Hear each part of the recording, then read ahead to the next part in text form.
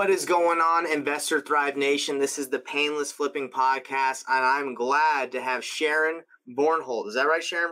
That's right. Awesome. And I'm super excited to have you today because we're going to be talking about how you got started in real estate, your journey. So everyone that's listening that's brand new or trying to get their first deal or is struggling to be consistent as a real estate investor, they can learn from your experience, how you got started. And now you're working with probates. You're teaching people how to use probates, and that's a great lead source. So look, you're going to be able to learn a lot today, everybody. And I'm super excited. So just remember, the Payneless Flipping Podcast, the reason why I call it that is getting into real estate doesn't have to be painful if you listen and learn from the right people. So that's why I have Sharon. We have experts on here, and Sharon's going to teach us again how to get into probates and how she got started. So Sharon, you want to give us a little intro into who you are so the listeners can get to know you a little bit better? Sure, Nathan. I had another business at the time, and a realtor came and asked me if I wanted to go to a RIA meeting. And I said something like, "What's a RIA meeting?" And she took me to the meeting, and that was 25 years ago. And I've gone since then, and you know, your network is the place where you meet all the players. So I started investing. I invested part-time for 10 years. Buy and hold, fix and flip. I went right into fix and flip. Didn't wholesale a property really till 2008 when the market crashed. And then I became an accidental wholesaler. Yeah. I'm sure a lot of people did at that time, right? They're like, I don't want to buy any flips. Okay. Nope. You didn't want to hold the flip is what you didn't want to do. Definitely, right? Because you didn't know what was going to happen. Do you feel like that's kind of happening a little bit right now? Some people are a little hesitant to flip with the market or not so much? You know, I think there's an investor in this area that's 80 and he has a saying, or he's above 80. I'll say that. He says, I've made money when interest rates were 3%. I've made money when interest rates were 18%. I just did it differently. So I don't think there's a wrong time to invest in real estate. It corrects their cycles. And the best time to have gotten in was yesterday. The worst time is tomorrow. Yeah, that's pretty good. I really like that. So let's talk about, I kind of want to learn about your intro, your story. You said that someone just invited you to RIA and you just went, and from there you learned. Why did they decide to invite you? Well, I owned and operated a home inspection company, so I knew a lot of realtors. And she said, "Hey, I'm going to this cool meeting, so do you want to go?" And that was really my first introduction into the fact that you could make money and not be a realtor. So we had a large group here at the time, probably about 500 or 600 members. So I just opened up a new world for me. And it's possible to invest in real estate while you have a job. If you have another business, you can do it part-time, and then you can go full-time. And I didn't do that until 2008, which, you know, was the best of worlds and the worst of worlds. Of course. So, wow. Well, you said at that time they had 500 and 600 members. Is it more now or is it less? Yeah, it's probably, you know, it went down during COVID. People quit paying their dues and then it came back up. I think we have over 700 active members now. Wow. And on any given month, there's 200 or 300 people at the meeting. That's amazing. Wow. And what area are you in? I'm in Louisville, Kentucky. Got it. Okay. That's a pretty good lively group then. That's I think here in Utah, I don't go to the RIAs as much, but no, definitely that's a good turnout. So let's talk about your first deal, because a lot of our listeners, they're either trying to get their first deal or they're trying to be consistent as they do fix and flip, wholesaling, whatever their strategy is. Tell us a little bit about how you got started, your first deal. Well, my first deal was a rehab. So growing up, my dad was a general contractor, and I used to go along with him. You know, being the oldest and the most well-behaved of 4 children, I got to do that. So I learned from an early age about construction, and I don't necessarily recommend people start there, but for me, it was a perfect fit. Okay. And the deal went great. The rehab went great. I sold it. I knew a lot of realtors, as I said, and one of them knew I had this property, and he approached me and said, "I think I might have a buyer. I'll sell it to my buyer for 3% commission." Well, that seemed like a great deal for me. I had the house priced right for a realtor. It should one show up, because this was a retail sale to an end buyer. And what happened was everybody ended up making more money than me. I made $3,500. My realtor made a lot more than that. And the person I was selling it to, through some special program I had reluctantly agreed to pay closing costs because I didn't know that was going to be expected of me. And I hadn't factored that in. Right. But what happened was the seller got back over $8,000 at the closing in cash. And that was You're by like, far. what? And you're like, Yeah, I flipped this thing. yeah, I mean, really, I just paid all their closing costs and they got back $8,000. It was like, okay. So I learned a valuable lesson then, that if a realtor ever said, this is what we expect you to do, I said, fine, but I have to raise the asking price, because Right. never again did I ever lose money that way. Or I didn't lose money, but I lost money out of my own pocket. Well, let me ask you this. So did that relationship last with that realtor? Did you continue to work with them, or did you kind of feel jaded a little bit, like, hey, they might have taken advantage of me a little bit? I felt jaded because this was a person I had worked with in my other business for more than 10 years.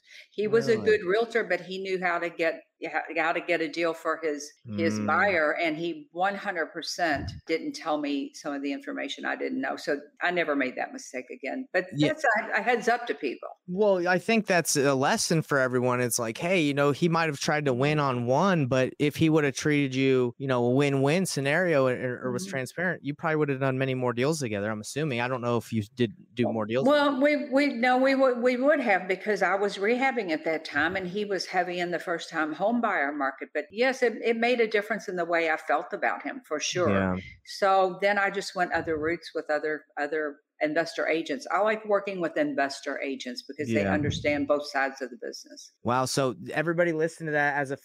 For the people that mostly watch this, if you're first time investor getting into it, it's not worth making extra money if you got to burn people, right? Like if you got to, if you're going to make an extra $2,000-$3,000, but you kind of upset the seller, the buyer, whoever you're working with, it's always got to be win-win. And I'm assuming you've probably seen that throughout your life as an investor. You've seen a lot of people that have that mentality of abundance and they want everyone to win, and the other ones that try to take advantage. Do you feel like you've seen a lot of those people come and go? I have. And I think the people that are here long term, they realize that real estate investing is a long game. And it takes but one really mistake to mess up your reputation. And in this business, your reputation, your credibility is the most valuable asset that you have. I love it. Thank you for that. So let's talk about how you got into, right now you teach people how to get into probate. So I think it's really interesting if you're a new investor, you can see, okay, you did your first deal, but now you're teaching people how to get their first deals, how to get deals through probate. How did you get there, and what do you do right now? Well, I did it like everybody does it, one property at a time. I've explored different strategies. I really loved rehabbing, but from a business perspective, it's a lot riskier than wholesaling. And it's odd to me now to think that I was in this business from 1998 to 2008, and I had never once wholesaled a deal because to me, it just wasn't in my world. But in 2008, when I started wholesaling, at that time, coincidentally, I discovered probate leads. I had never heard of probate leads, and I did not realize that it is, I think, the most valuable lead source on the planet, because these people have someone that's passed away. By law, they're going to have to sell the property. It's not a matter of if they're going to sell it, it's when they're going to sell it. Right. And every single month, there's a new group of leads that come out, and you get the opportunity to help these people through a very trying time. And it's an opportunity. They're either going to list the property, or in a lot of cases, it's a distressed property or it needs updates. It might have a new roof and a brand new windows and orange shag carpet or metal cabinets or something. Cosmetically, it's a disaster. We've seen them. They can be weird. Yeah, but so once you learn, and once I started working with probates, there was literally no information. There is very little competition even today. If you think about how much your competition is on the MLS, and you think about, well, this in Louisville, maybe they get 20 letters. Let's say they get 30 letters. Guess what? 90% of those people stop mailing on or before the third mailing. So all you've got to do is set up your systems, your direct mail, and this is the way you reach probates. You don't text them, you don't call them, because Nathan, somebody's mama died. If you work the plan, go the plan, and then they will sell the property. And it's a great niche.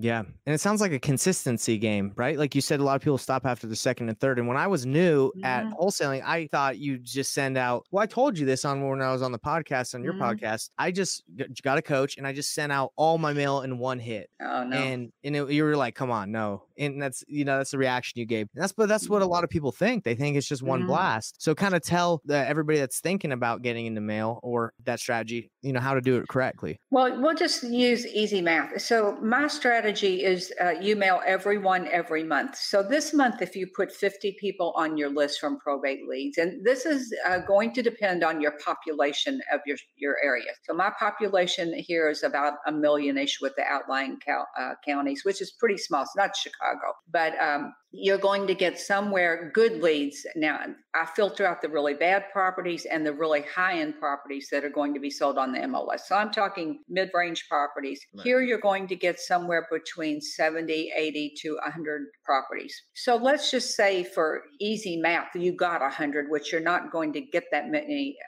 in this population. You get 100 this month. You get 100 next month. So over the months, as they start dropping off, you might be expected to build a list of about 800 leads. And guess what? You didn't do anything but show up and collect those leads.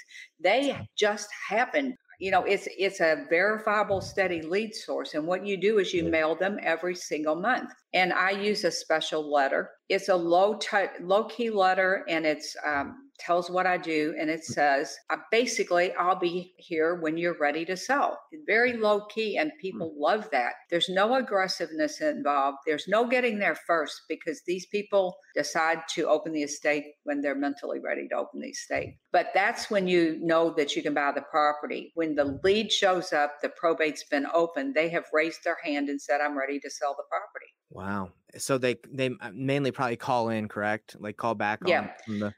They'll call back, and once they've called you or reached out to you, they could even reach out through your website. So you should definitely have your phone number on there. Mm-hmm. If you're going to work probate, you need a probate page on your website that says, you know, this is what I do.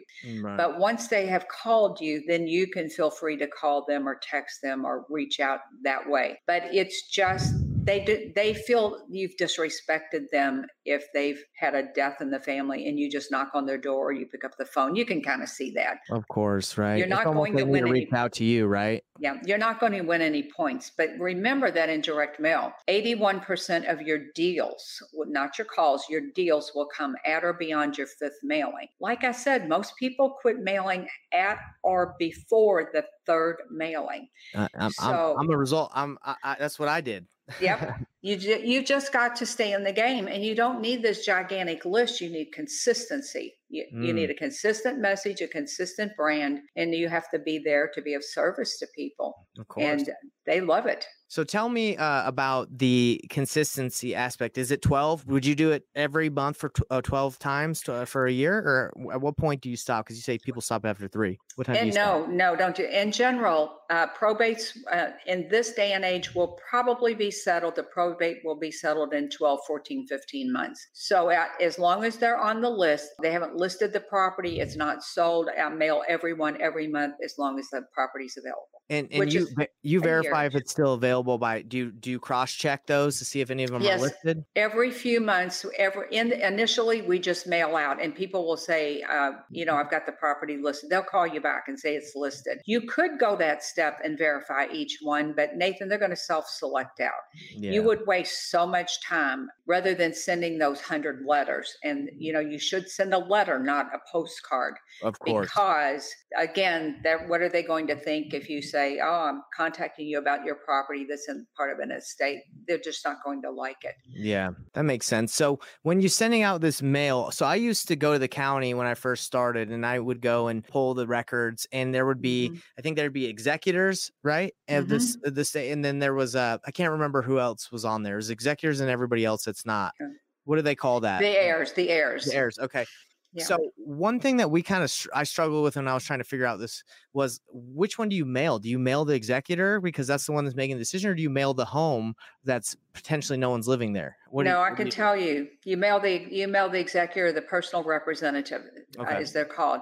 They are the decision maker. And as part of the probate process, the court will give this person a formal paperwork that's called the letters of testamentary. And it will say, John Doe named Nathan Payne in the will to be his executor, or in the absence of a will, the judge will look to who is the logical person. Is it a spouse? Is it a child? And that person will be appointed the administrator.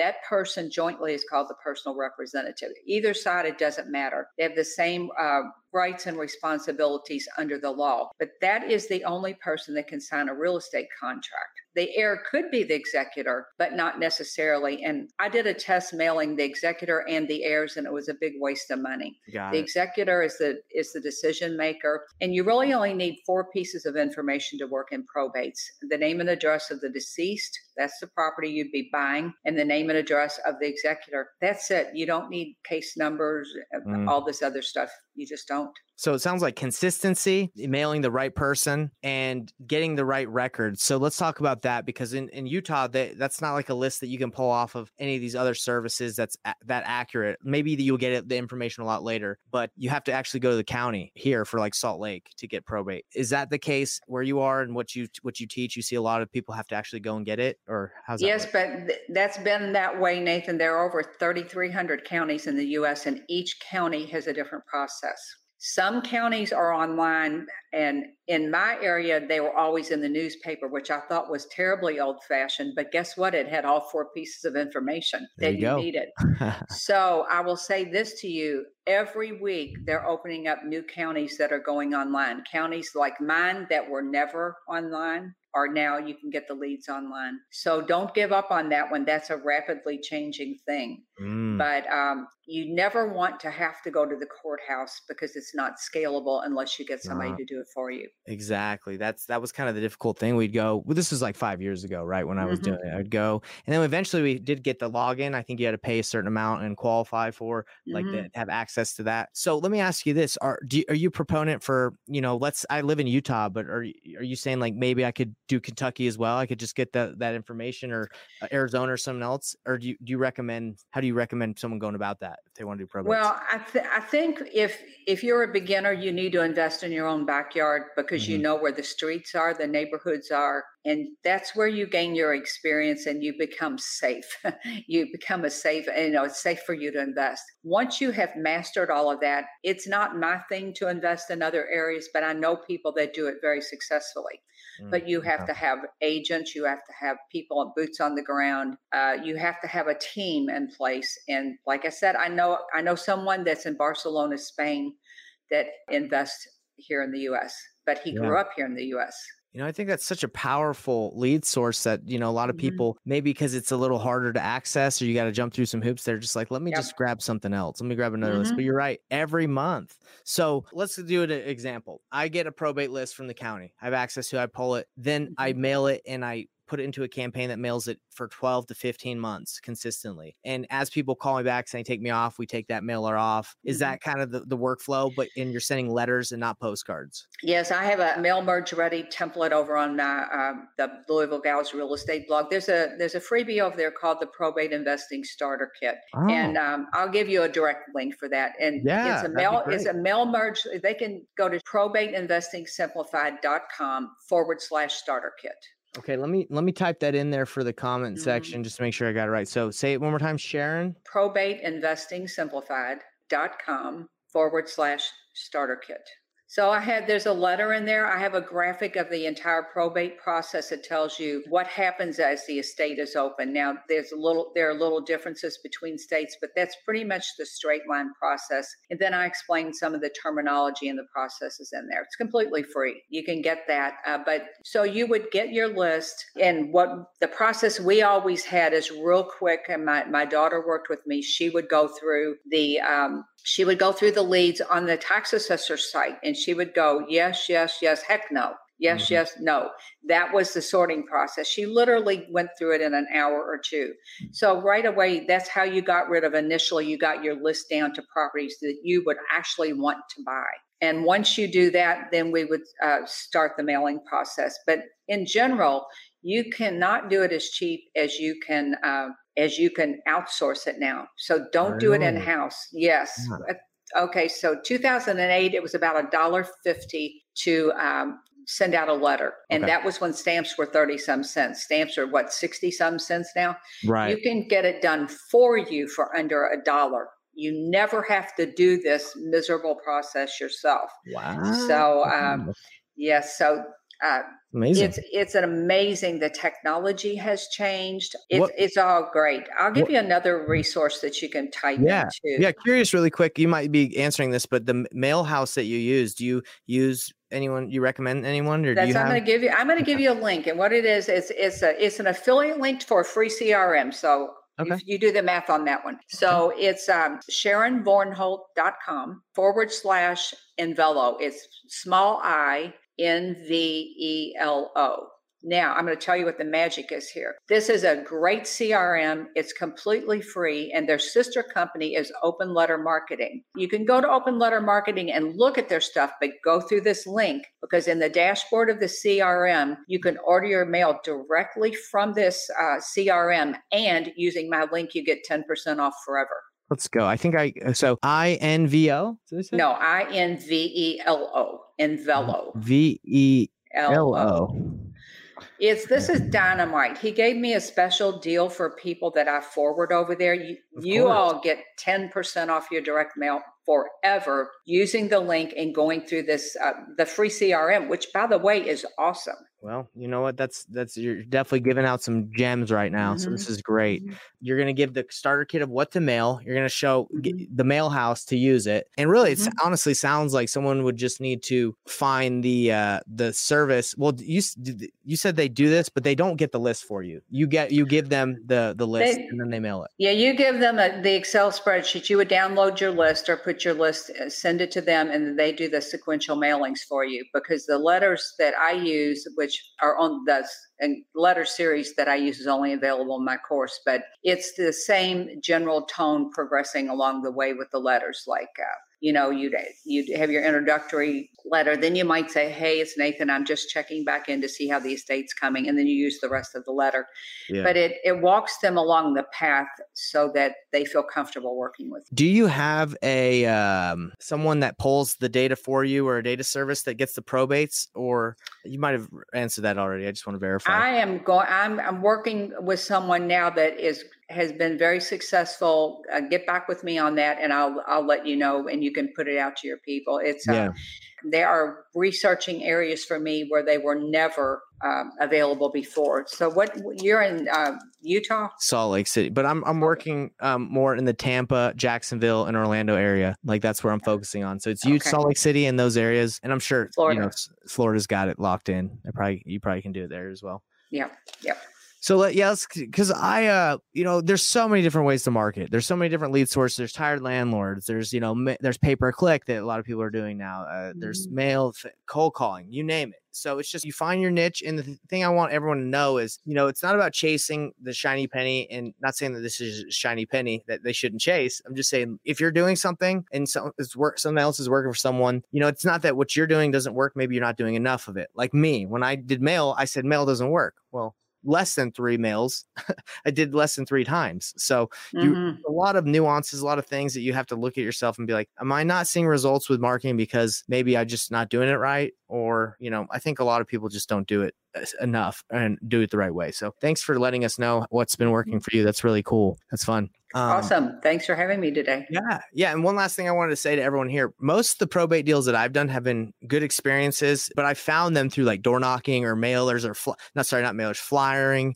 neighborhoods. And then they just happen to be in that situation. So it's a great lead source. So Sharon, thank you so much. And do you have anything you want to say before we head out? I would just say hang in there, because this is an easy business, and it's simple, but it's not always easy. So just take it one property at a time, one step at a time, and never stop learning. Thank you, Sharon. I really appreciate your time, and thanks for all the gifts and the diamonds or the gems you've given my audience. Thank you. Thank you.